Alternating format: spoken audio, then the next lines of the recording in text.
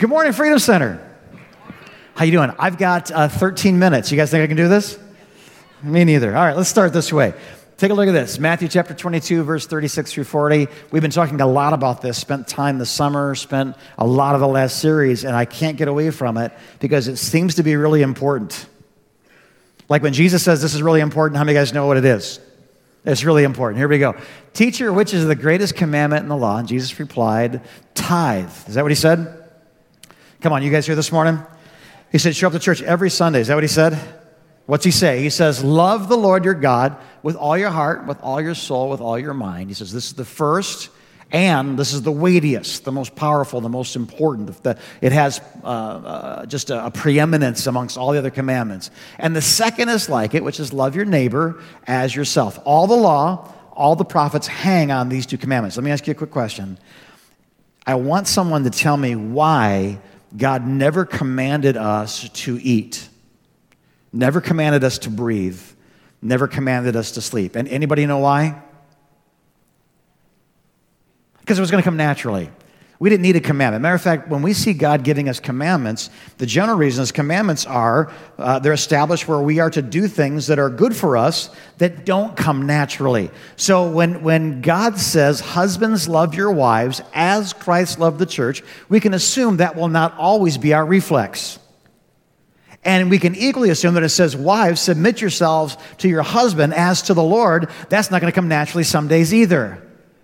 So when God gives us a commandment, it's something that is for our good, that's not obvious, instinctive, or reflexive. So when he says, listen, I want your reflex to be an obedience to my word, what he's saying is there are some things that won't come naturally to you. I've never commanded you to breathe because breathing comes naturally. If you stop breathing, you find out right away you've made a terrible mistake and you correct it. But if you stop loving, it can feel like the right thing to do, especially if somebody hurts you, especially if somebody, did something to you that seems to almost require reciprocating lack of grace. You hurt me, so I'm going to... And that's called justice. But instead, he goes, no, I want you to do something unnatural when you're hurt, and that is forgive those who hurt you. What is his command now concerning people? And he says this, I want you to love your, come on, help me out, as your. So he says, I want you to engage in all mankind and treat them as you treat yourself. So if you're hungry, and you feed yourself, and you see someone who's hungry, you should feed them as well. If you want understanding for your mistakes, you need to also extend understanding to other people when they make theirs.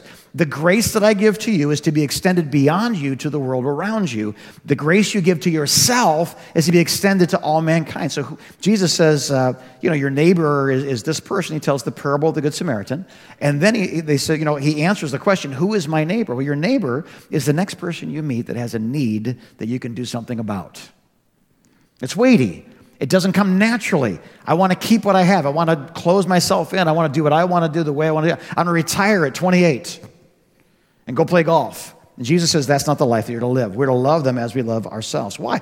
Because it's the best thing for us all to live in a community that is sustained by God's love for us. It's sustained by loving God, and it's sustained by loving each other. It is a command that will require us to have faith at times because it won't feel like the right thing to do. Are you guys okay?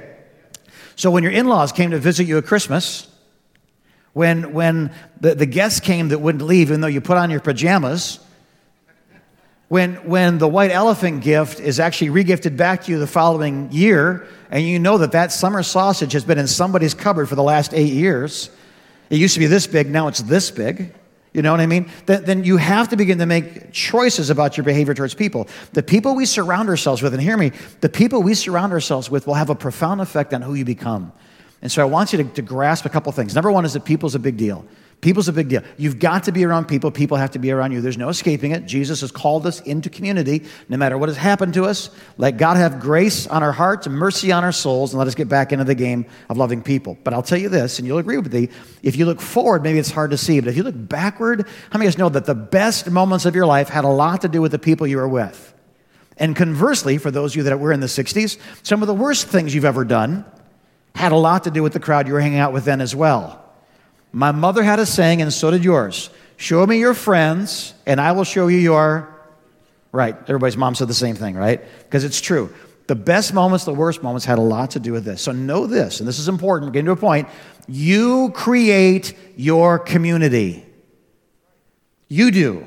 It's not the universe. It's not karma. It's not the socioeconomic status you were born into. It's not your zip code. It's not your mama. It's not your granddaddy. You choose your community and you build the community around you. You do. And I have to say this like over and over again until somebody amens it.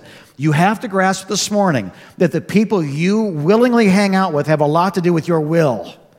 And who you hang out with has a lot to do with what you will accomplish, who you will be, where you'll spend eternity. And so it's very important to me as your pastor that as you face 2018, you begin to ask yourself certain questions. Now, I want to prove it to you because Jesus is perfect theology. So I don't really know what the Bible means. If you don't know what the Bible's saying, just look at Jesus and ask yourself, what did Jesus do? Because he didn't just know the Word, he was the Word. He lived it perfectly. Jesus was perfect theology. Jesus loved all of his neighbors. True or false?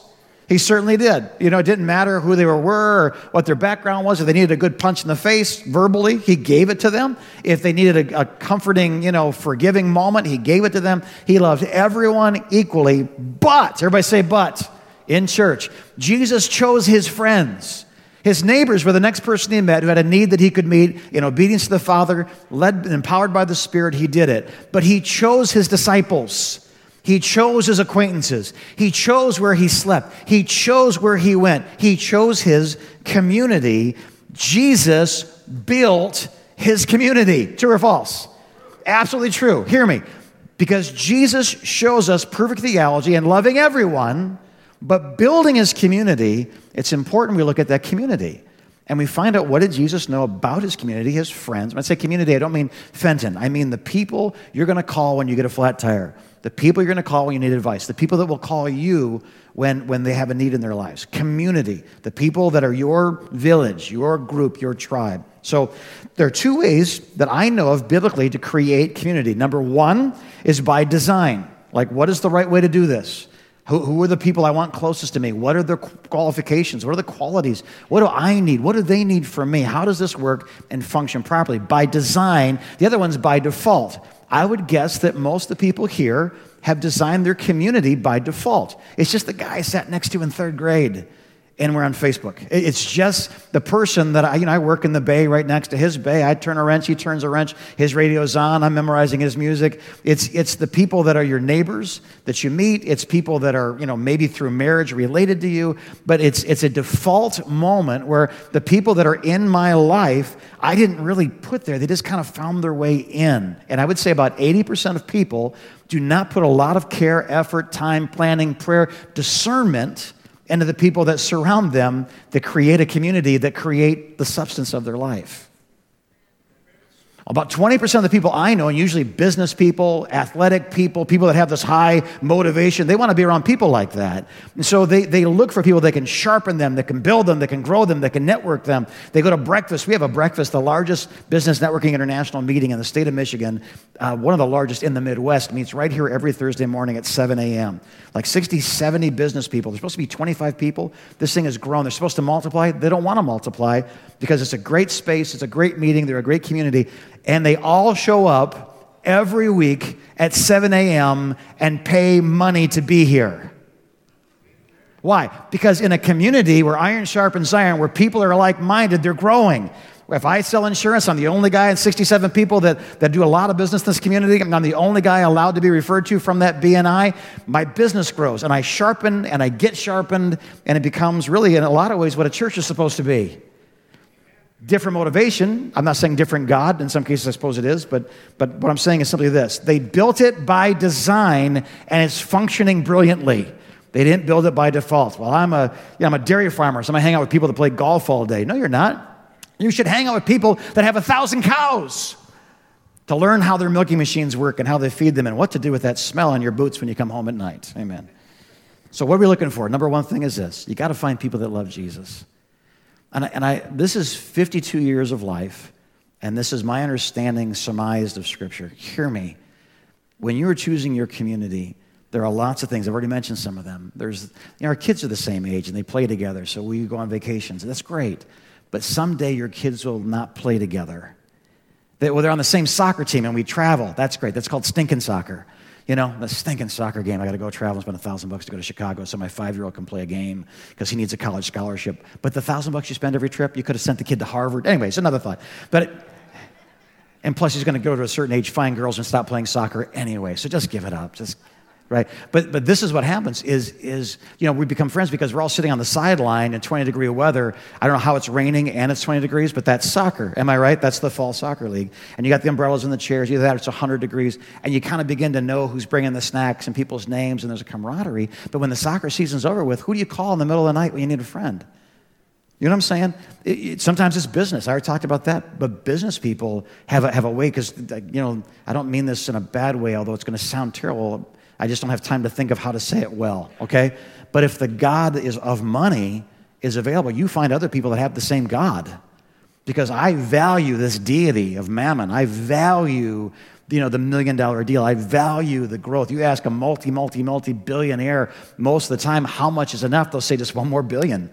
You ask a multi-millionaire, how much? Just one more million. I'm not saying they're all greedy, they're all bad. I'm not saying any of that stuff. I'm simply saying this, that people of like-mindedness find each other, but eventually they have to retire, and there's no more game. Eventually they lose something that's valuable to them. There's no more game.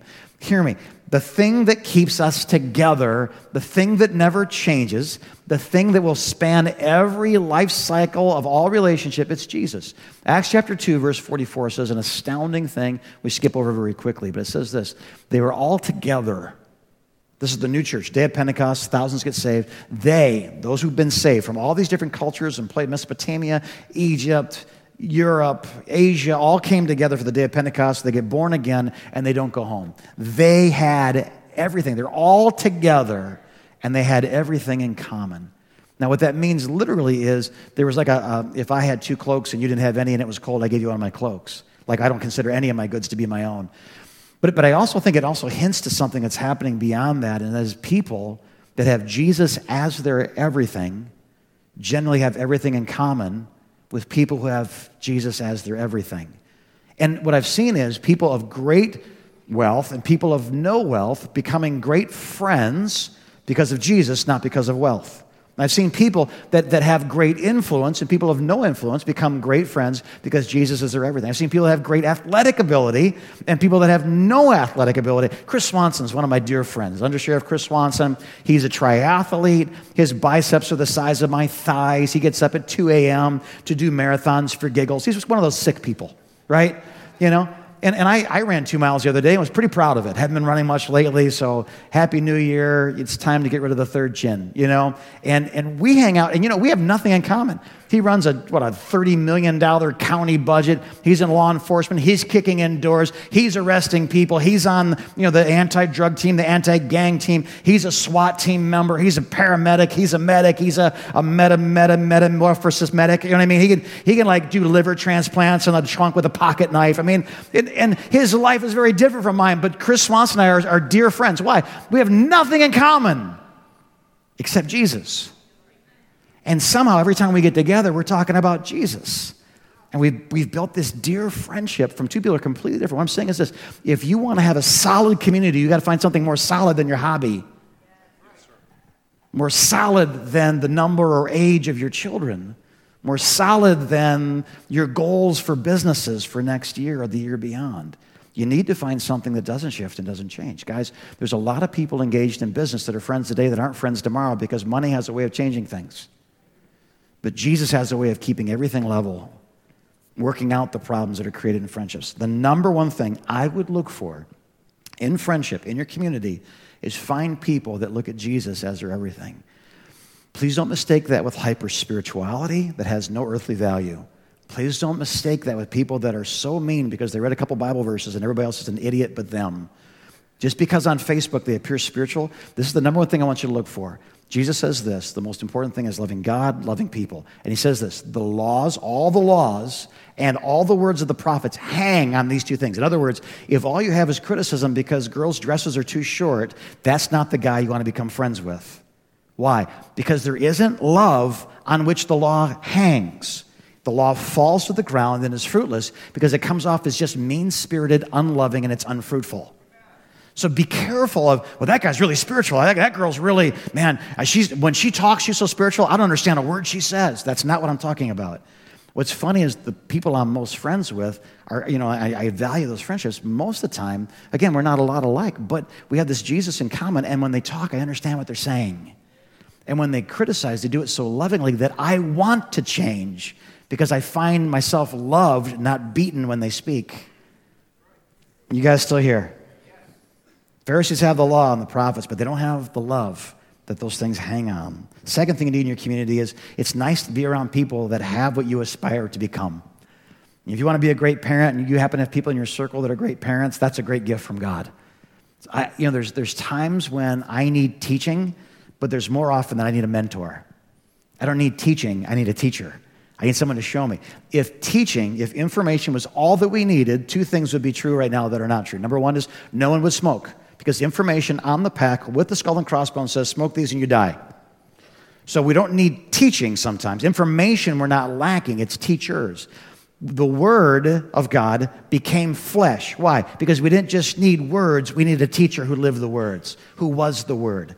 We need, just like Jesus took on the Word of God, carried it, and became a manifestation of the promises of God. Hear me, you need people in your life that can do the same thing.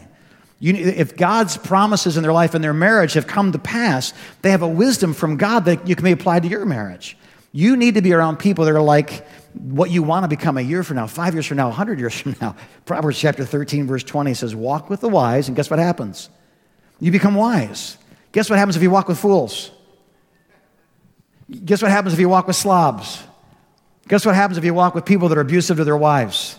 Guess what happens if you're around people that are careless with money? Listen, you become like the people you hang out with. You show me your friends, I'll show you your future. So why would we choose people? If we're looking to build a community, I want people that can build me in that community. I want people that, you'd be shocked at my friends. The friends that I have a friend named Nate Ellerton. Nate pastors the Compelled Church in Temperance, Michigan. And Nate is a wrestling champion. He's a tough guy. We have a contest. JD and I, every time I'm around Pastor Nate, we always have a contest called Waist Up or Waist Down. And what it is where is he bleeding, bruised, or broken today? Because the guy's always, he just pulled this, just tore that. Because he's got one speed, it's on, or he's asleep. And so he's planted a church that's like hundreds of people now in the middle of a farming community. He's just a go-getting leader guy, and I love him, and I'm really nothing like him. I've got another friend, Brad Trask, Dr. Brad Trask. He's got a PhD in theology, and I don't even have a degree in Bachelor of Science, if you know what I mean. Use the initials, you'll get the joke. And I kid you not, I talked to that guy, nothing in common. He's the son of the general superintendent of the Assemblies of God. You know what I mean? I was raised by an alcoholic atheist. Like, what do we have in common? But he's something I want to be. Like, I aspire to have the brains. I walked into his office. He's got shelf after shelf after shelf of journals. I'm like, what are these journals from? He goes, those are my commentaries. As I studied the entire Bible word by word, I wrote commentaries to myself over a 20-year span so that I can reference what I've learned and add to it. I'm just like, I don't read books unless there's like pictures. And you've written tens of thousands of words as a commentation, as your own commentator of the original language of Scripture, every verse, every word. You know what I'm talking about? How many of you guys know I could learn something from a guy like that? Angelo Fleece pastors a great church in Lakeside City, other side of Utica, northeast, west corner of Lake Sinclair, and he's a plumber. He's blue collar. When he talks, he's Italian. So he thought, Jesus, man, I don't get what he's talking about. But he cooks great. And he's a great leader. And I hang out, we're friends. We are the four Musketeers. Like we always, when we get together, we all sit together, we eat together. We have nothing in common but Jesus. And there's things that are so great in each of those personalities that every time we're together, we become more like the Jesus that's in each other.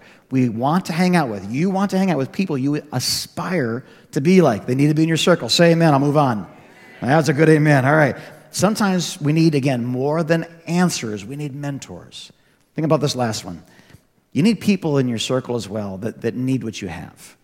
And I know I have to be very careful, and you have to be very careful. We'll talk about this in subsequent teachings, but there are boundaries that are needed. There is balance. Jesus had this as well in his community. John was his one, if you will. Peter, James, and John, the three. The 12 disciples were the 12. We hear of 120 disciples that are sent out. There's obviously a hierarchy, or if this was a circle and Jesus in the middle, there are some that are here, some that are here, some that are here. Some have their head on his breast. You know what I mean? Some are here at the Last Supper. There's different people, and he forged those boundaries. He said, you, and you, come with me, the rest of you stay here. He didn't say, whoever wants to come with me, and three were like, I want to come, and, the others said, we don't want to. That's not the case. He said, you, and you, come here, the rest of you stay here. This is for you, or John, this is for you and no one else.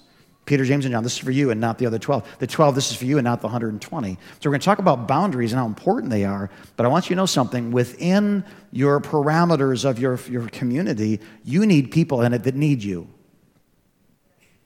Don't just put people there that you need. You need people that need you. And I think one of the greatest scriptures for me that helps me come back to this again and again is 3 John chapter 1, verse 4 says this, I have no greater joy than to hear that my children are walking in the truth. Let me tell you this again. John, who's on the Isle of Patmos, boiled in oil, waiting to die of old age, says the thing that makes me the most excited at this stage of my life is not the people who are what I want to become, but the people I've become like Jesus made me. I have no greater joy. The greatest joy of John's life is not his death. The greatest joy of John's life is not his comfort. The greatest joy in John's life at the end of his life is simply this. I heard you're doing well. I heard everything I gave you, you're using. Everything I taught you, you're teaching each other. And nothing makes me happier than to hear that my children are walking in truth. We have 3 environments: love God, love people, love to serve. The love people of our GPS, the love people environment, I can't tell you how important it is. I've said this since we started this environment or shortly after, and I mean it. If you have to choose between going to a small group or coming to church on Sunday morning, I would rather you skip church Sunday morning and went to a small group. Why is that? Because you can become smart in a large room, and you can be healed in a large room, and you can be excited in a large room. But though you can become smart, you'll never become wise. Because wisdom requires iron sharpening iron. It requires a proximity, a relationship. You can know all the answers, but if you can't apply any of them, then you have a great set of beliefs, but really no tried faith. Like if I say you need to love each other, well, in this room it's easy. Hey, how you doing? Good to see you. You lost weight. Oh, love the song. Go home. Hey, I loved everybody. But if you're in a group and they took your parking spot, you're in a group and their kid punched your kid in the basement. You're in a group and you just feel like, hey, your spouse is getting too close to that other person's spouse. And you know what I mean? Like now all this teaching has to be applied where it was always intended to be applied, which is in relationships. Does this make sense? We have people, I come every Sunday to church, and I love to serve, and we know what happens to them almost universally. If you come to church every Sunday and you serve every 4th of July, eventually we won't see you anymore. I'm not being fed, I just don't feel connected. You'll just have a crisis. You'll be gone for 3, 4, 5, 6 weeks, months, years, and no one gave you a phone call, and you felt like, I tithe there, and I serve there. I went to church every Sunday, and nobody seems to care. It isn't that people don't care. It's that a small group misses one person and a large group can't. A small group can meet large needs, whereas a large group gets inundated by large needs. And sometimes it's, my kids just had a baby. My son and his wife just gave us the greatest Christmas gift ever. You want to see pictures? No, we'll save it for later. And to watch you come over with the casserole, with the broasted chicken. I don't even know what a broasted chicken is. It's a braised roasted chicken or something, but it was yummy. Thank you. They gave it to me and I ate it. It was wonderful. No, I'm kidding. To watch the small group care for the small need is so much more powerful to the propagation of what the gospel means than the large group giving the gift certificate. Does that make sense? When people who care about you, it just has a different effect. When people you wonder if they care about you. I want to encourage you. Pastor Carl's coming back next week. He's going to be doing the teaching. I got a funeral this week and a wedding, and I want him to teach because he's taking over the small group stuff. But I want you, when he speaks, when I'm speaking right now, I want you to do something. In 2018, I want you to give serious consideration to Jesus' commandment that won't always be convenient to our schedule won't always be safe to our hearts, won't always feel like what you want to do. He did not command you to breathe, but he did command you to love each other. And I don't think it's like, what's the least I can do? I think it's like, what's the most I can handle? I want you to think of, I want you to conceive in your heart, I want you to cut away time. If you got to give up Sunday morning, give it up. But give it up so you can be a part of a small group. You need to be in a class. You need to be in a family room. You need to be in groups where, I hate to do this, but you need to be in a place where everybody knows your name and they're always glad you came. You want to be where people see that your troubles are all the same. You want to go where everybody, yeah, you can quote that scripture, can't you? The book of Sam. Stand to your feet, please. I took 2 extra minutes before I take these last 2. I think 2 things would be great this morning. One is a fresh commitment to the Lord, gratitude for 2017, but a fresh commitment to him in 2018. Along with that fresh commitment of 2018, please consider, please pray, please be brave, please go for it. You need to be a part of a group much smaller than this one. Right now, you're season ticket holders. You come and you sit in the same seat, you high five when a goal unit is scored. You know what I mean? Just like season ticket holders. Some of you are like going to the movies. I came here every once in a while. I sit here, I don't know nobody around me, and if they spill their popcorn on me, I might talk to them. They kick my chair, I might look at them, but that's about it. It's not supposed to be a movie. It's not supposed to be season tickets to the Pistons. It's supposed to be a family. And the larger the church gets, the harder it is to maintain that sense. So as the church grew in the day of Pentecost, they met in small groups. As our church has grown, we meet in small groups. You need this. I don't have time for this. It's one of those you can pay me now or you can pay me later moments. People say, I don't have money for a marriage counselor. Okay, but do you have money for a divorce lawyer? Because that's what comes after not paying for a marriage counselor. It's I don't have time for that. Okay, but you do have time for MASH reruns. And maybe that's a better place for it. But it just doesn't come natural to me. That's why you have a supernatural commandment telling you to do what's right for you, what's good for you, even though you may not want to. I was part of one years ago, but it just kind of fizzled. And all the excuses you want. All I'm doing is quoting the words of Jesus to you, Christians.